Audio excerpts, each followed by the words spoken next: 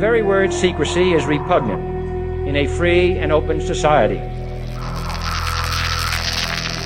And we are, as a people, inherently and historically opposed to secret societies, to secret oaths, and to secret proceedings.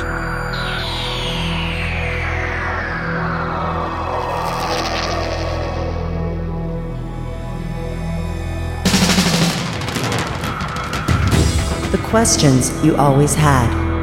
The answers you were never given. The place to seek the truth. Welcome to Veritas.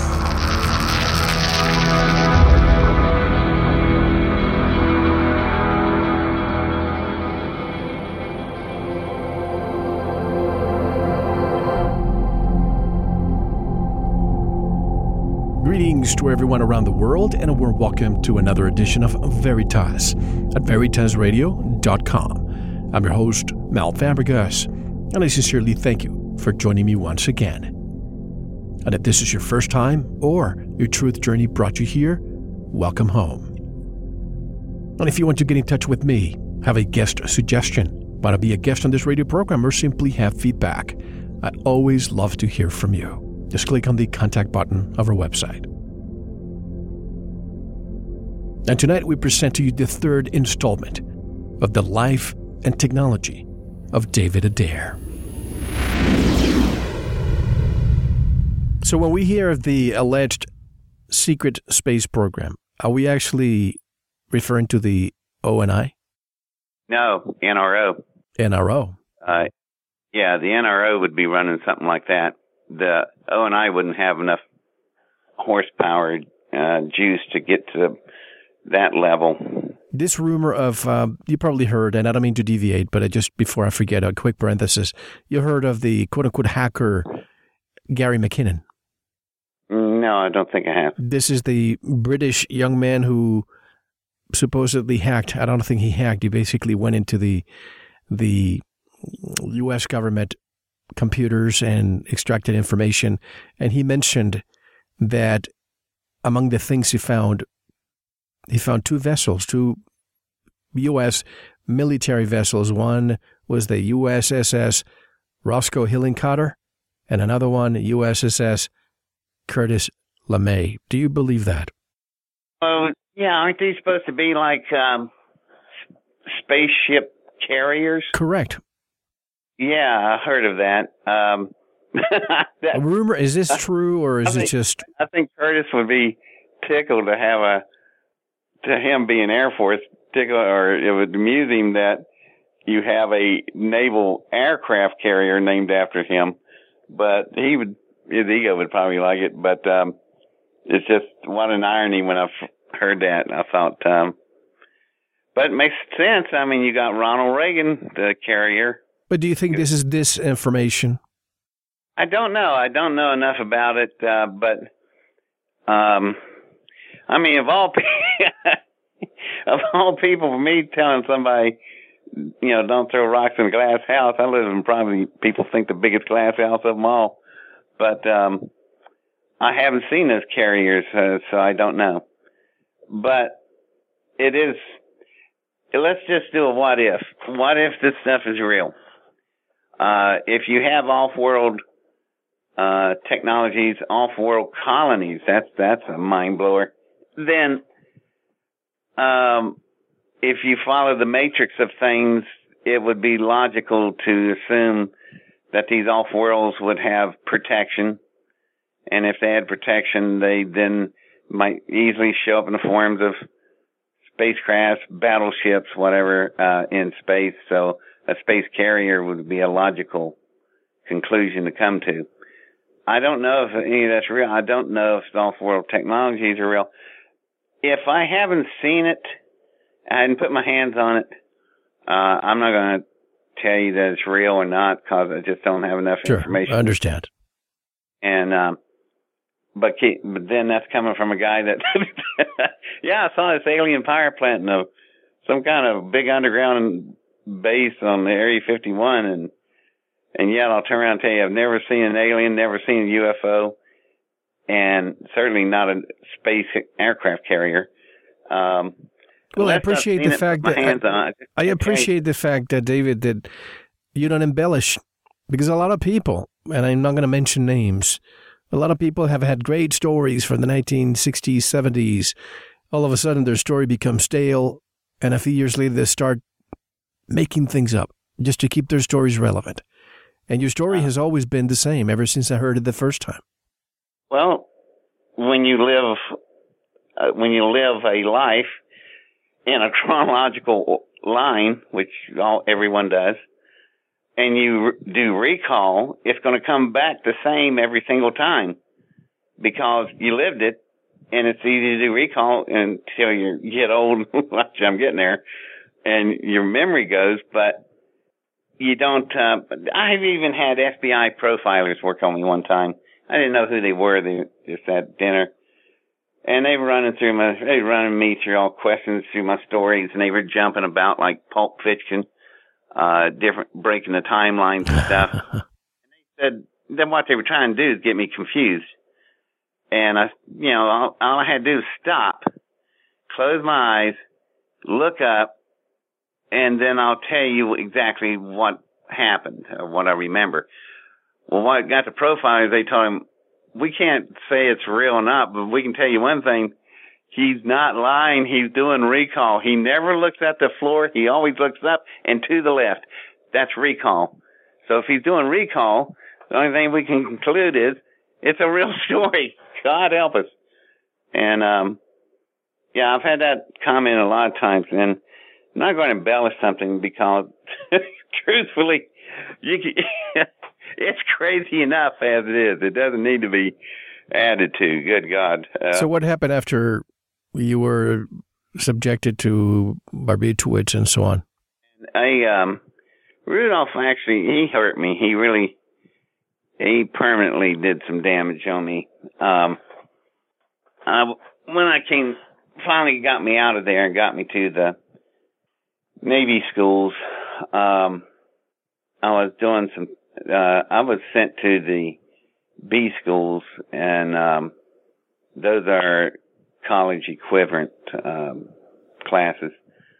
And so you have to think. You really do. You get, especially in the math area. And I felt okay, but then I realized something. All of my high-end functions just weren't there. And got terrible headaches in the forehead. And had my brain scanned, and and there's some evidence. I've got all kinds of trauma in the frontal lobes from, it's not trauma from impact, it's chemical trauma. So people think, oh, he must experimented with drugs. No, but I certainly had somebody wailing on me with a lot of, I guess, better names, truth serum stuff. But boy, the saddest part was I looked at some old notes, just a few scrap notes, like in a little memo pad, and I remember writing it. It's in my handwriting, and I remember writing those expressions, but I can't read them anymore. So, but what do you think they were? Well, I remember writing them. They were mathematical expressions for fusion containment. So all of that type of math and processing stuff got hurt. When your brain's attacked chemically like that, damage will start at the very highest functions and then work their way down. And is that a form of lobotomizing in a way? Yeah, exactly. What do you think? Well, look where the lobotomy takes place. Where does it take place? Frontal lobe. Frontal lobe, in front of your head. That's where I hurt the most. And if I try to really concentrate on my math, it's just, I can't do it anymore. It's just, fortunately, I have memory of it, but I don't have functionality with it, if that makes sense. In other words, I can read this, I can look at stuff and go, that's my handwriting. I remember writing it, but I can't read it. So because I guess the frontal lobes got hurt too much in the higher end functions. So what happened after Rudolph did he get what he needed the first time? No, he did not. That makes me happy. He got some, but not enough to take him all the way where he wants to get.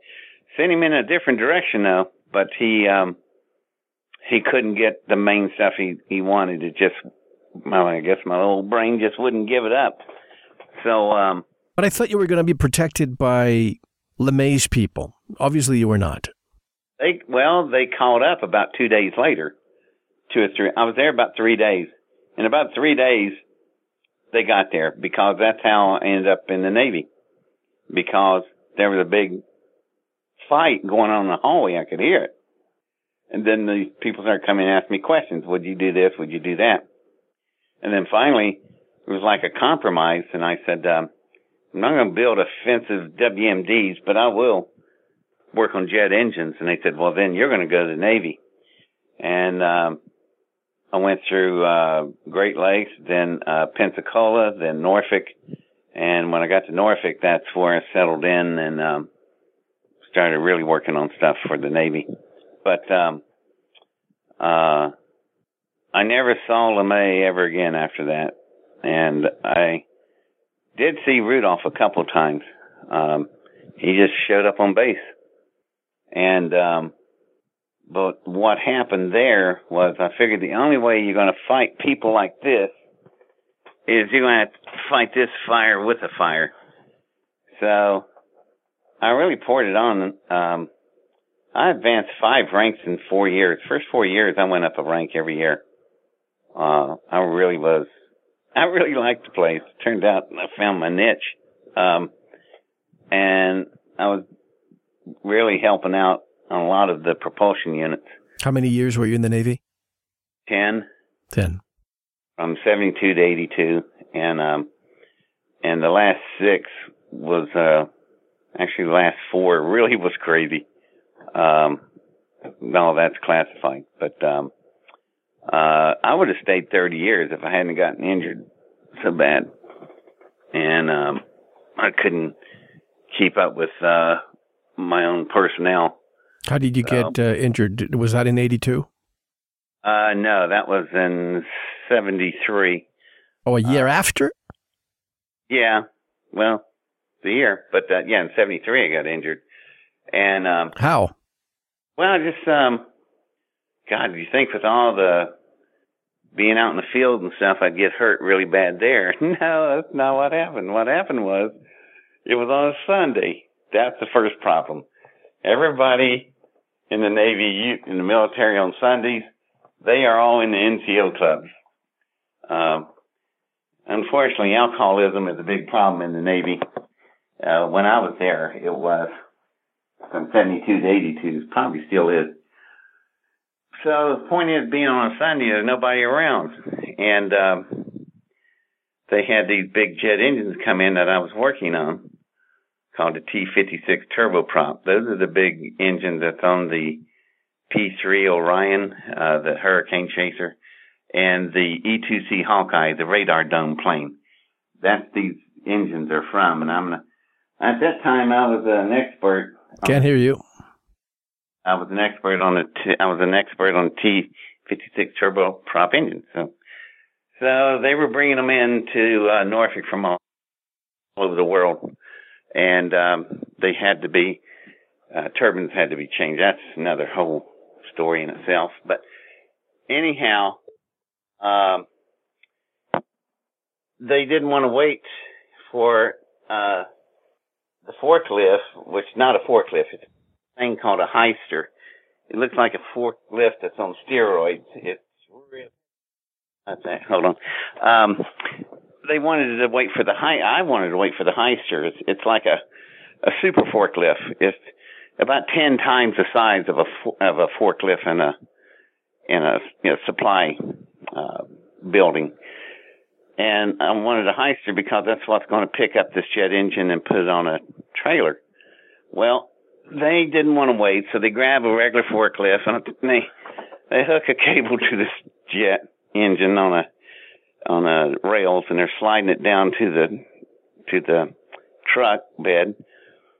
And I'm going, this is not a good idea, guys. You really should wait for that ice shirt. So a rookie, a recruit, gets in between the rails to make sure the rails lined up. And I went, that's like being between the rails of a train coming at you. And I turned and looked at him, and I started telling him, get out of there, get on the sides. And I hear this pop, a really strange pop, and I know that sound is metal fatigue. It's got a unique sound. And then I'm still hearing it. It's continuous. And I turned and looked, and the hook that is hooked onto this jet engine, it has popped, and it's straightening out real slowly. The hook, big steel hook, yep. Cargo hook, and it's straightening out. These engines are heavy. Too heavy. The size of a school bus. And it's going to straighten out. It's going to break. And this engine's going to come flying down them rails. It's going to land on that flatbed, but it's going to cut in half this Navy recruit. He didn't have any better sense. And I went, oh, God. So either I can just turn my back and just listen to the crunch and the cut and the splatter of it all, or I could react. And I thought, well, maybe I'm fast enough. So what I do, I'll reach over and I grab this little guy by his shirt collar and his belt, and I hurl him out of there. And I get him out of from in between the rails and throw him out in the parking lot. And I'm turning to go with him, and just as I'm about to clear, this big arm that's holding the jet engine in place has a big, it's like a big ball socket thing that, it's an elbow of a mechanical arm, huge. That thing catches me in the L4, L5 area of my back, and it hits me so hard it pushes my spinal column into my left kidney. Wow. His pain is just, I remember going over everybody, and I saw him pass underneath me, and I thought, wow, this is going to hurt. And I hit the ground, man, and I come to, and I am just screaming. It's just pain. It's such agony. So anyway, months and months in the hospital, Portsmouth Naval Hospital, and my whole left side, my left arm, my left leg, they're paralyzed somewhat. Can't move them very well. But I stayed there long enough and just did light duties until they wanted to discharge me. I said, no, I think I can heal up from this. So actually, I did heal up, and I stayed another 8 years. So yeah, I was going to say, how were you in this discharge in 1973, I guess? Yes, I was. Let's see, I can tell you exactly right here. I got 2 naval discharges. Let's see. Long days. 13th day of June, that was when I entered. Here we go. 18th day of May, 1981. So, that's when they released me. But, are you looking at your DD-214? Yeah. Oh yeah, got all that. But the thing was, it was doctor said, yeah, you recovered, but you've got something called a degenerative injury, which means the older I get, the more things break down. So, but anyway, I just could not keep up, and that's why I had to leave. I would stay. They'd have to take a stick and run me off. But so those 10 years, anything else that you can report? Not really. Everything that I did from after the jet engines, it all became classified. And that's kind of the irony of it, is because the stuff I went through Area 51, I was 17, and you really can't sign a minor to a national security oath. So I could tell you about that, but then when it ended up in the Navy, I went confidential, then secret, top secret, and... let me stop you there. 17. Obviously, well, I'm wondering if they needed the consent of your parents. Were your parents told where they were taking you when you were going to do, or they kept that quiet, obviously? they kept it quiet. They just said that I'm being taken under legal conscription. That's all they said. Even at 17? Yep. Well, I was 18. Oh, 18. But when you were 17, could they have done that without your parental consent? No, that's outright kidnapping. That's right. No, they couldn't have done it. No. I was a minor. And LeMay brought me back physically, so they really, ended that legal situation, and you wouldn't know who you want to sue. You get nowhere. But no, that was illegal what they did. It was illegal, and the second one actually was immoral, but it was illegal. It was legal because the draft was still in place, and they could just take you, and they did. And it was too bad because if they hadn't done that day, I would have went on to Ohio State, got my PhD, and become a professor. Yeah, for the rest of my life, I would have loved to have done that. I would have done that till about 30 or 40 years. I was too old; they couldn't stand me hobbling around. And but yeah, I would have liked to have done that my whole life. But because I like teaching, I like working with people, doesn't matter what age, and just watch them light up when they get something. You finally told them what to do, how it works. It's just a lot of fun.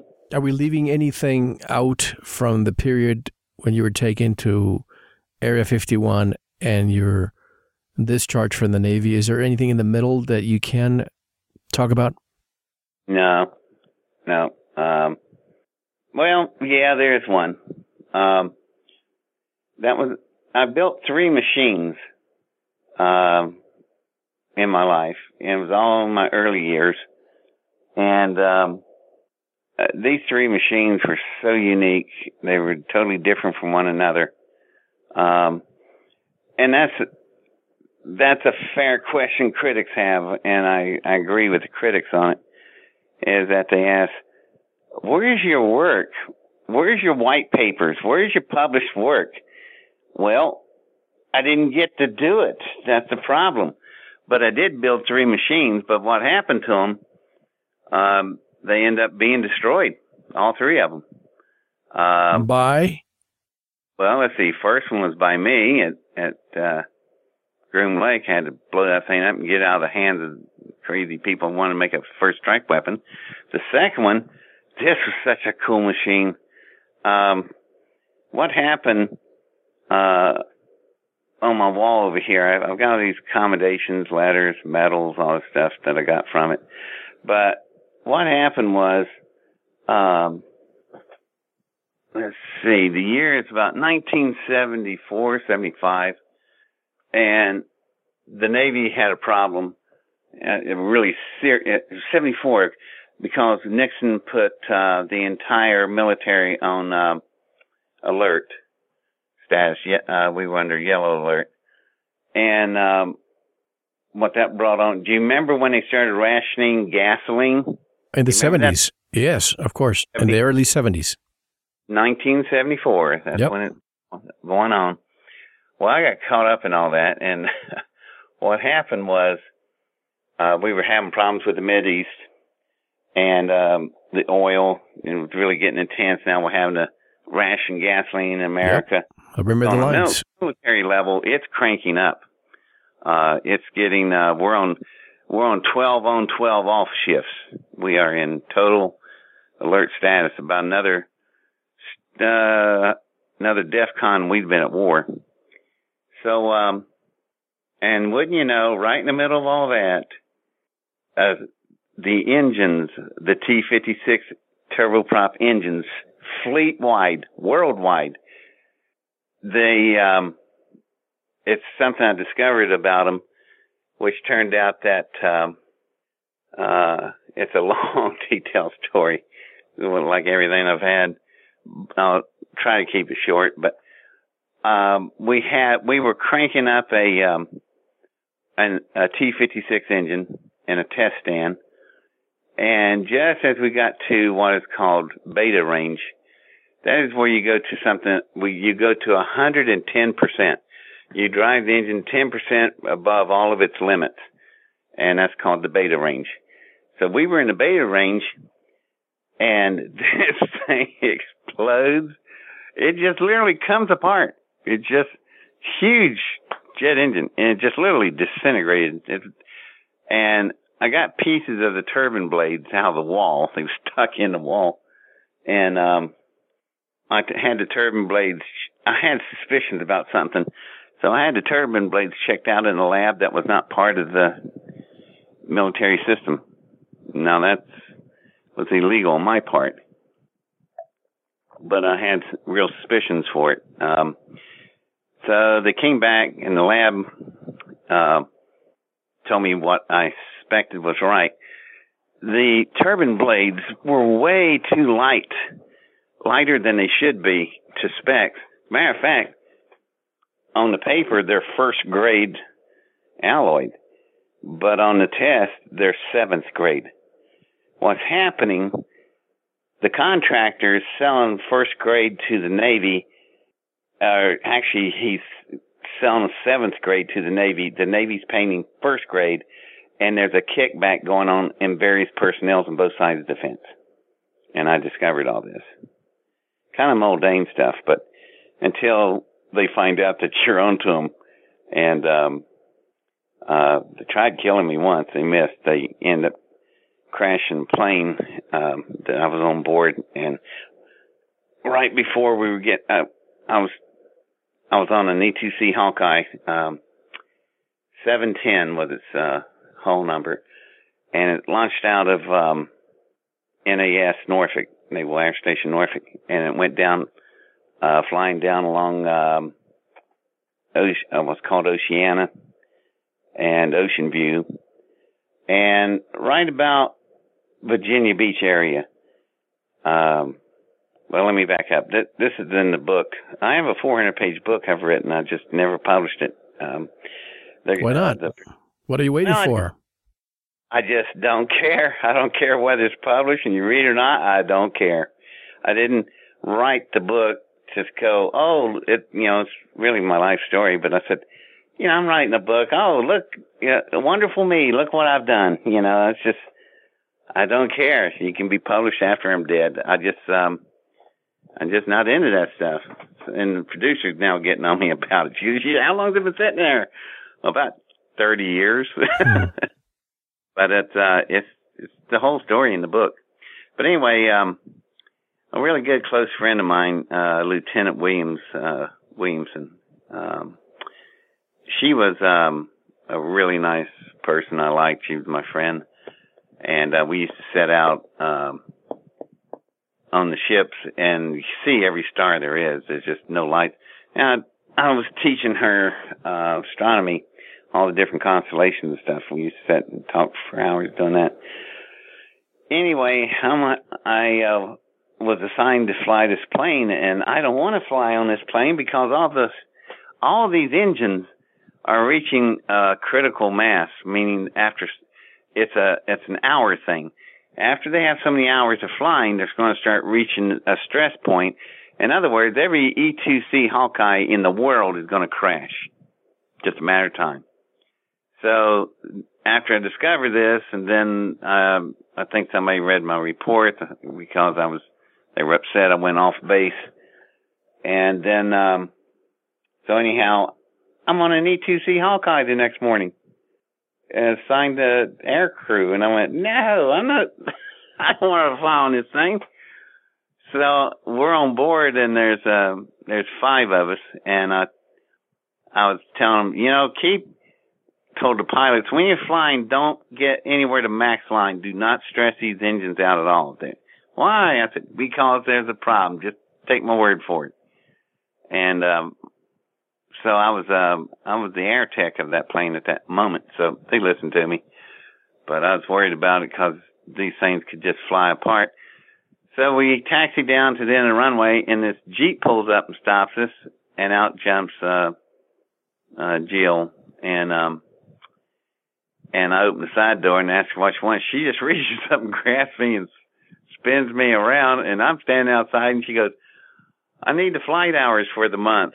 I'm going to take your spot. And I said, no, Jill, you don't want to get on this thing. I'm telling you, it's not safe. And she says, oh, you're such a hog. And because I just fly so many hours. I said, no, don't do it. And she slammed the door, and they taxi off, and I'm standing there with the driver in the Jeep, and I'm going, damn it. So they take off, and they go down the coastline, and, man, I'm back at the flight shack and hear on the radio that this thing just plowed into the beach. And I got in the Jeep and went down there, and everybody's dead. Everybody. I mean, the plane wasn't even a plane. It was just like millions of little pieces floating in the water, and it hit the water. Pilots were good. They're trying to keep it off the beach. So they hit about 100 feet away from the beach where the people were and plowed into the water. It was early morning and wasn't hardly anybody there, but still they did a good job not hitting any apartment buildings and condos. No survivors? None. And this is all in the book, but I remember I found Jill's helmet, and so I ran over there and I picked up the helmet. It's heavy. I rolled it over. Her head's still in it. And she didn't have a scratch on it, but she got decapitated by the impact, I guess. But I just thought, damn, I knew exactly what brought it down. They didn't listen to you? Well, it was the light turbines, and I told the salvage people to look for the turbines, and they brought the thing back to the hangar in millions of pieces, and you lay it all these sheets, and it's big as a gymnasium in there, and I put every single piece where it should be in relation to the shape of the plane. And when I get done, you can see the entire shape from all the wreckage parts, the shape of the plane. Who's in charge of the investigation? I mean, civilians, we have the NTSB, but who's in charge of? JAG. Judge Advocate General. Okay. That's who's in charge. And after I did this crash investigation, since I was the expert on the base of that particular engine, JAG just drafted me for a while, and I became JAG's rep in those investigations. And sure enough, I found the exact cause of what happened for the crash, and there was just a lot of things that was going on. But so here's the problem. The problem is every E-2C Hawkeye radar dome plane is going to be shut down. It's unfit to fly.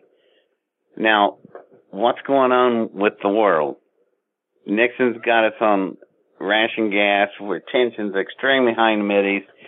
You're on alert, and now your entire fleets worldwide are deaf, dumb, and blind because the E-2 Hawkeyes fly outside the fleets, and they protect the fleets by seeing everything. So that they are ticking time bomb at the time. Were they all recalled? They were all recalled. Now your fleets are blind. You could fly in Exocet missiles across the water surface, slam into the carrier, into the destroyers. They wouldn't even see them until they hit them, till the ship's radars pick it up, and by then it's too late. But with the Hawkeyes out there up in the sky, you could see for hundreds of miles and be ready. So now your fleets are blind. You're already on tactical alert. And so you can imagine the priority of getting these engines fixed is through the ceiling. It's called, it's Red A1A. It doesn't get any more serious than that when that title's attached to something. It means you don't go to the bathroom, you don't do anything, you just start working on it.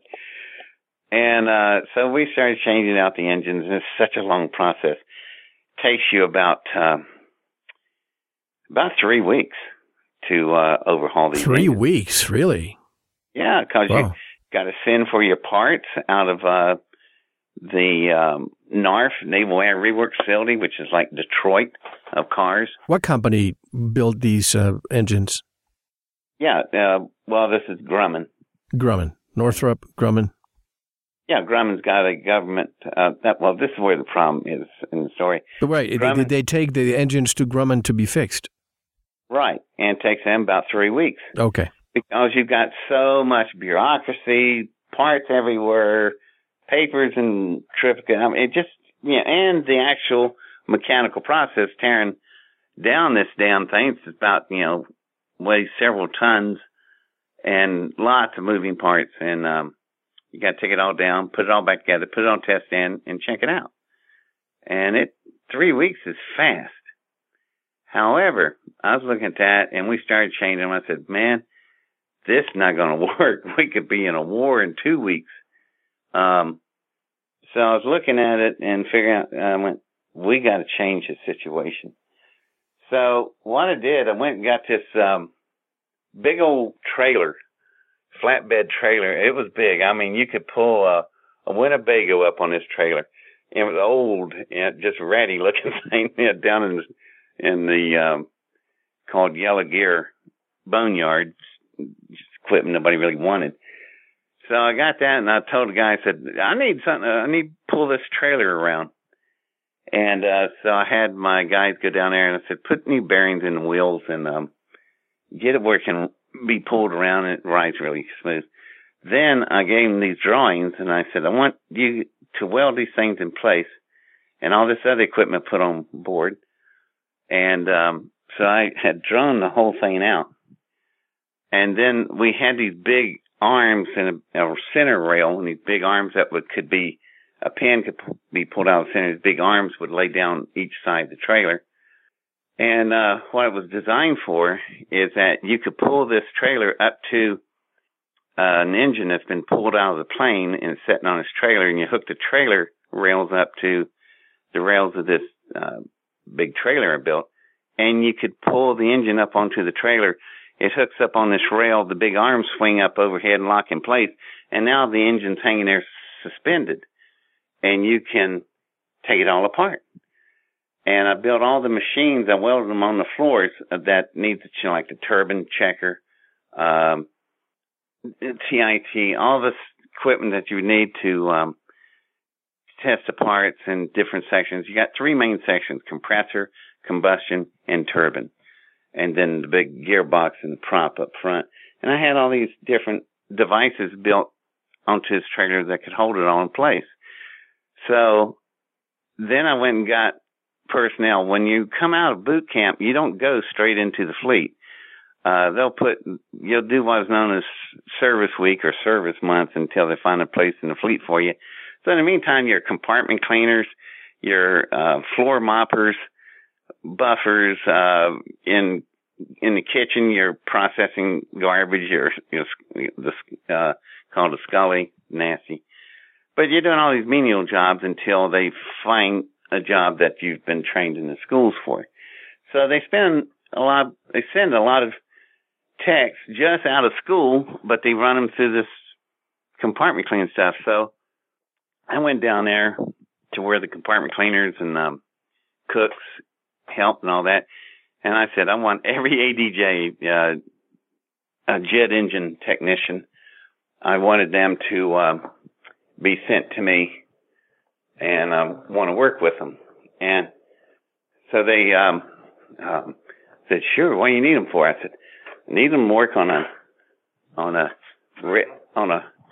A1A project. And they went, oh yeah, the turbines. I said, yeah. So I taught each guy to do one job and one job only, and that would be to different assembly sections in these jet engines. But these guys would do one or two jobs and not worry about anything else and just keep doing that over and over. Well, guess what?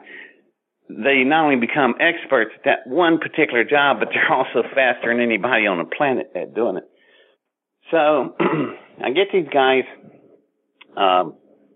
lined up, and we get on a trailer, and that's another thing. What I found in the Yellow Gear, couldn't find any tow trucks. So they gave me this. Did you ever see the TV show Green Acres? Yep. Remember that tractor he drove, how ratty, with the old metal wheels and the steering column about 9 feet long coming out to you with the steering wheel? Mm-hmm. And a little flapper valve on the exhaust pipe. That's what they gave me. That's all they had left. So I had this ratty-looking old tractor, and I hooked up to the trailer. And I said, we're going to have some fun. And I'll never forget this. It was Friday the 15th in the military. What does Fridays do on the 15th and 30th? That's Paycheck. payday. Yep. Yeah. This is a Friday afternoon. And they get on the 15th. So they got their paycheck. And the hangars had pulled one of the engines out and put it on a trailer, and they all left. They're all going to do that. They don't care whether it's red alert or not, you know. They left. They pulled the engine out, and they were leaving it for me, and I'm to come over and get it. And so what we did was I thought was really cool. We pulled up to it, and I got out with a piece of chalk, and I marked the trailer tires exactly where they're sitting. The engine's on a trailer. Then we pulled the trailer over and lined it up with ours, and we started in on it.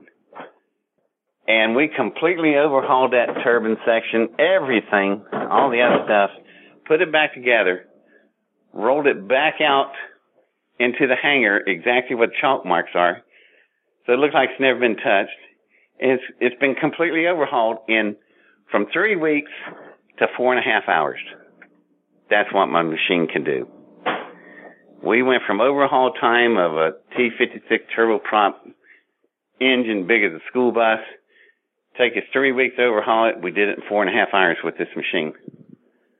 So I went back home and I wanted some shrimp scampi. So I was fixing it in my kitchen, and I get this pounding on the front door, and it's all these SPs, Shore Patrol.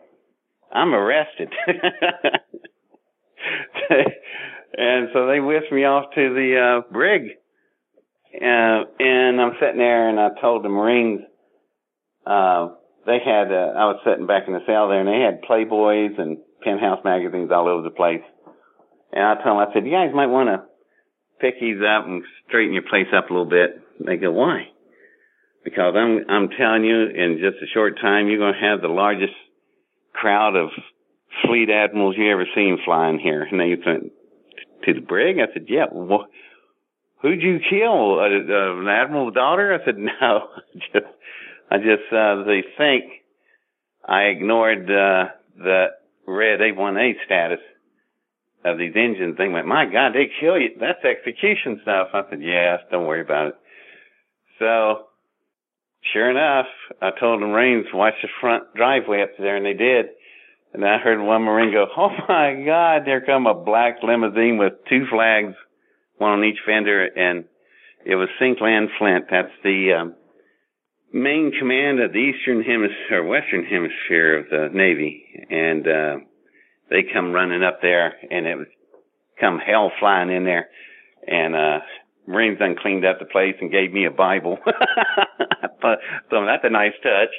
And they come flying in there, and there was my Master Chief and my CDI, Collateral Duty Inspector, and everybody, and then the admirals, and they went, why did you do this? You know, this is a court-martial. I said, no, not really. And they went, what do you mean? They said, you didn't change that engine. It's sitting exactly where it was. I went, yeah, I know, that's the cool part. It's done. And they're also just staring. And they go, what do you mean it's done? Now, we've already changed the turbine out and everything. It's completely new. And they're all puzzled because they know me, and I just wouldn't make a lie this crazy. So I told the Master Chief, he knew me pretty well, and he said, Adair, what are you doing? I went, grab the CDI and the QA officer and take them both down there and tell them take a borescope with them and tell them stick that borescope, up the butt of that jet engine. Come closer to the microphone. And read the serial numbers off of the turbine wheels and the compressor blades, and you'll see that they're all new numbers. It's done. We're through. And she's going, like, how the hell she did? Never mind, just go do it. So they did. Well, still sitting in jail. And they called back, and I can hear the admirals up front going, that's impossible. What? No, what the hell's going on? That's impossible. So I told them, Raines, we're going to go for a ride quickly. Sure enough, man, they threw us in the limousine. We were hauling butt to the hangar. We get to the hangar, and the QA standing there about as pale as snow. CDI looks the same way, collateral duty inspector. And the admirals get out and go, well, what did you find? He goes, they're all new numbers. It's all new. It's done. And then going, how is this done? It takes 3 weeks. It's only been 6 hours. I said, yeah, I know. I spent the last 2 hours in the brig here. I said, have the chauffeur drive me over to the seawall where the old yellow gear equipment is setting. And so we left. And I get out, and the chauffeur sees me get on this old tractor. And so I told him, go back to the admirals. I'll be right behind you. So he comes back by himself, and the admirals look at that and say, what did Adair do? Did he escape? Did he run? Call Shore Patrol. Get him there. And no, he goes, he's coming back with some kind of equipment. So I came around the corner of the hangar, and it looked like Oliver Wendell Douglas driving that tractor, and then that big trailer came around into view and all the special equipment I built for it.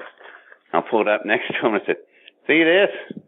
This is what did it. We could put everything we got, so we don't have to go to anywhere to get parts. Everything's pre-ordered. They're all in the little drawer, chest of drawers I put in place. Everything you need to do, you don't move from the trailer from start to finish. And the guys have been taught to do one job, one procedure or two, and they're speed experts. And asked the CDI and the QA, did they see any errors in the safety wire or any of the stuff that we did? And they said, no. I said, yeah, I wouldn't think so. So that's how we do it. Now I can do this with this machine. I can do this to this jet engine. And when we're through with it, and after we've retrofitted every engine in the fleet that's been sent here, these machines can be taken to aircraft carriers. So your pilots come in after combat, the engine's shot up, pilot's tired, he gets some chow, goes to bed. When he wakes up, the engine's been overhauled. He's ready to go again. Goes right back out the next day with the same aircraft. The enemy would say, we surely damaged 10 of those aircrafts, but all 10 are right back next day. That would scare the hell out of an attacking force. Like, my God, it's just endless aircraft. They're back in fighting next day. So it would give us a real edge. And I can design it for every engine there is. F-14, J-65, J-79, you name it. I could modify it for every engine there is and have them on carriers. And you would be so equipped. Well, we got all the T-56 engines done, sent back out to fleet, right back up. Instead of what they think was going to be about a 6-month job, was done in about 2.5, 3 weeks we were done with the entire fleet. And then I've got a letter of accommodation here, and it says, we set world record turnaround times. So anyhow, I thought that was pretty cool. And I come in work one day, this is weeks after the emergency's over with, and some of my friends came in and said, David, what the hell's going on in the back there? Your big machine, it's being cut up by the Seabees. So I come running out there, and there's about 10 welders. They're out there just torches cutting my machine into hundreds of pieces. And they just reduced my machine down to nothing. And I asked them, whose orders are this? Said this came from Sinclair and Flint. So I get in the Jeep and go flying over to their headquarters, run past the Marine Guards who's chasing me. I go right to the Admiral's office and ask him, what the hell is wrong with you? And he says, tells the guards to go back out. He said, and they talked to him. So the Admiral said, David, here's the problem. We got contracts with the aerospace companies they have over 100,000 workers on this base, and their unions are striking because of your machine. What? What do you mean? You went from 3 weeks of overtime to nothing. And the military itself overhauls the engine. Doesn't even take it to them. You just pulled billions of dollars out of hundred thousands of people's pockets from overtime working. They were looking forward to this. Oh, you did what they all could have done in probably years? Yeah. And I went, to me, it was just, I'm not thinking about unions and people's overtime. I'm trying to get the damn Navy on its feet as fast as humanly possible because their fleets are blinded. I mean, I'm doing what a sailor should be doing. And the admiral went, well, you're absolutely right. But in the real world, that is the real world. Real world is we are so really powerful with this system set in place. We could, he goes, well, you're not taking into account all the politics involved and the contracts and all that. So anyway, your machine's done away with, and if the CBs are done by now, and we will never build your machine again because the unions have made us agree to not bring something like that around ever again, and to make sure that the person did it is sent somewhere away. So I'm being punished for building a machine that set world records for turning our jet engines around, and how handy that would be in combat. Was that ever transferred to the general contractors for them to claim they did it? No.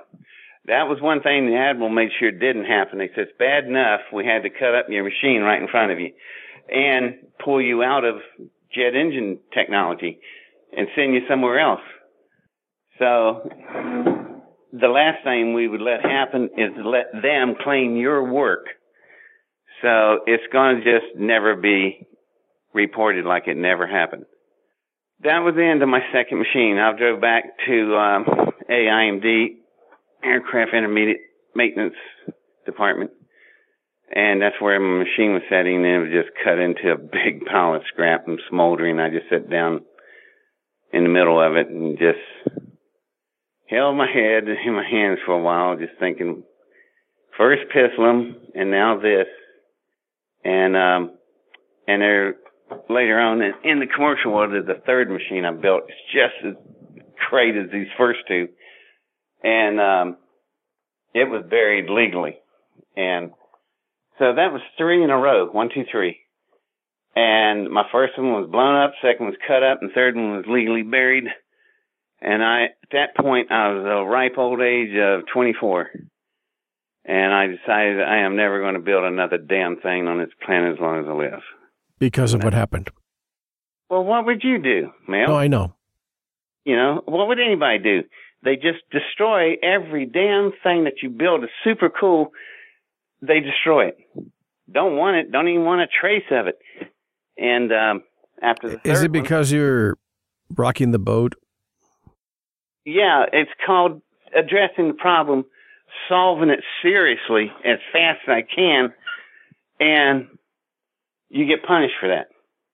So I decided I'm not going to ever work again on anything. That's why you don't find me with my published white papers and, a wake of machines behind me. Well, you're basically the equivalent of discovering the cure for cancer. Yeah, 3 times over. And, but actually, I'm in good company. Heard a guy of Nikola Tesla? Nikola Tesla? Yeah. Sure. Look how we treated him. Oh, of course. Died all alone in a little hotel room. Dan Marconi stole 9 of his patents to make the radio. Marconi was a liar and a fraud. He never invented the radio. What about Edison? Yeah. And Edison, same way. He was a liar. Light bulb. And yet, history tried to paint them out as perfect, little, wonderful people. They were pricks. Tesla did it all. We hardly even know about him. So... Yeah, I just always wonder that. Like I learned about Tesla after I left high school, and I was wondering if this man created so many great things, how come he doesn't appear in a single history book or science book? Because he wanted to give stuff away, like transferring energy through the air, power, that anybody could pull in for free. J.P. Morgan. Hell, they ain't going to go for that. J.P. Morgan didn't want that. Could it be metered? Yeah, exactly. So they're going to do you like the American Indian. They just don't want you dead. They want you not where you never existed. In the reservations, in a rock somewhere. Mm-hmm. So that's me all over. That's the answer to the critics. So what happens after? Well, you said you had a second one. The jet engine changing machine was the second one. Okay. You consider Pithlane, what do you call it again? Pithlum. Pithlum. You consider that your first one? Yeah, it was my first one. The second one is the one that they broke into. Is there another one? There's a third one. It's in the aluminum casting industry. And, man, you think I wouldn't know much about aluminum casting. Well, I didn't. I got to work with a savant genius in that industry, a guy named Willard Bellamy. Just an amazing man. God. Anyhow, that's a whole story, book, and movie by itself. The way that one played out. But it is the answer, the real ultimate answer to the question, why haven't we seen your work all over the place? And why haven't you published papers? I did two of my first machines I did before I was 19. And then the third one, I think I was around 24 when I did it. And after that, I just never built another device ever. And I just kind of went into teaching. I became a professional speaker. I cut a big track in that. And in a way, that's like teaching. And I really like that. And I did that for really a lot of times. I've worked so many other jobs in between, fun jobs, things I picked I wanted to do. Did several jobs in the film industry, and but I never really built any of the paradigm shifting, really earth shaking things. I just never built another one. Didn't mean I couldn't have. I looked at things through life. I probably would have, if I hadn't stopped, I could probably build about 15, 20 things. Each of them be as impressive as Pithlum and the jet engine changing machine, and also the device in the aluminum industry. God, things I could have done, but. Well, that's, as you said, that's the life of Tesla. That's the life of a lot of inventors. If it rocks the boat, if it's going to jeopardize or fracture the current revenue stream of this multi-trillion-dollar industry, you are breaking their livelihood in a way. Yeah. And then I'm, so just kind of drifting through the years. Man, I know I'm capable of things, but then I met somebody on a romantic level, and that was my wife, and Joanna, and I absolutely won the lottery in that world. And I spent 17 years with her, and we worked together side by side for 24/7 for 17 years, and zero arguments. Not had a single one, not one. How many people you know can say that? What's the secret? I don't know. I wasn't looking for anybody. She just showed up one day. No, what's the secret for not having an argument ever? It's a way overused phrase that you don't even know where it came from. I found my soulmate. Well, I've been, my wife died 7 months ago, and I've just been in misery here. And sorry to hear that. And I'm from, I'm in North Carolina and not far from Cherokee. And there's a native medicine man, Cherokee medicine man. And he's known me for a long time. He's worries about me. And he came over and told me an interesting story. And he said it was such an honor to meet me. I thought it was an honor to meet a real medicine man. But he said, let me tell you about one of our legends concerning the birth of the world. He said, you probably never heard of split aparts. I went, no. Well, he said, wait a minute. I remember a movie called Butcher's Wife, and she talked about that, but I wasn't paying attention. And he goes, yeah, you're right. It's in that movie. He said, when the Great Spirit was making the world, God didn't have enough souls, ran short. So what are you going to do? You know, you're busy. You got other things going on. So God said, well, the Great Spirit said, I'll take these souls, I'll split them in half, I'll put them in equal distance across from each other on the planet, and I'll populate the planet. So that's what he did, and there it was. And ever since then, people have been looking for their soulmate. And when you meet your soulmate, your split apart, that's when you say, you complete me. That's where these phrases came from this Native American legend, the split aparts. So you've been using those phrases, and you don't even know where they came from. Now you do. So the medicine man told me, he said, David, you do realize you met your split apart, your other half. He said, that's today's population. That's almost 1 in 8 billion chance that you did that. So he goes, you really had a really charmed life. Most people will never get to that point or never know what you had for 17 years. And I thought, geez, that certainly is a different way of looking at it. So anyhow, that's how the Native Americans look at our soulmate, and you complete me. That's where it comes from. And by the way, I appreciate we haven't taken a break because I didn't want to break the information flow, but if you need a break right now, let me know. It might be a good idea.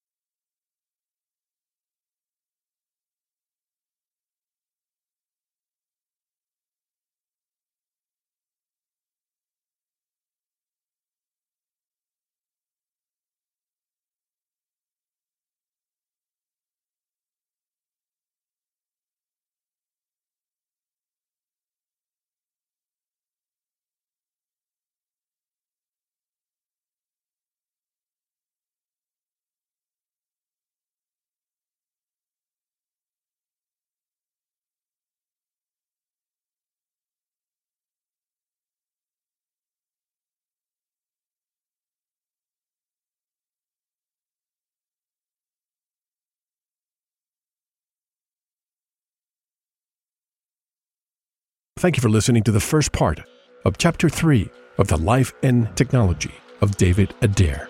Now, let's go to the member section where you can listen to the rest. We'll take a short intermission, listen to some music, and I'll see you in the Veritas member section. Enjoy.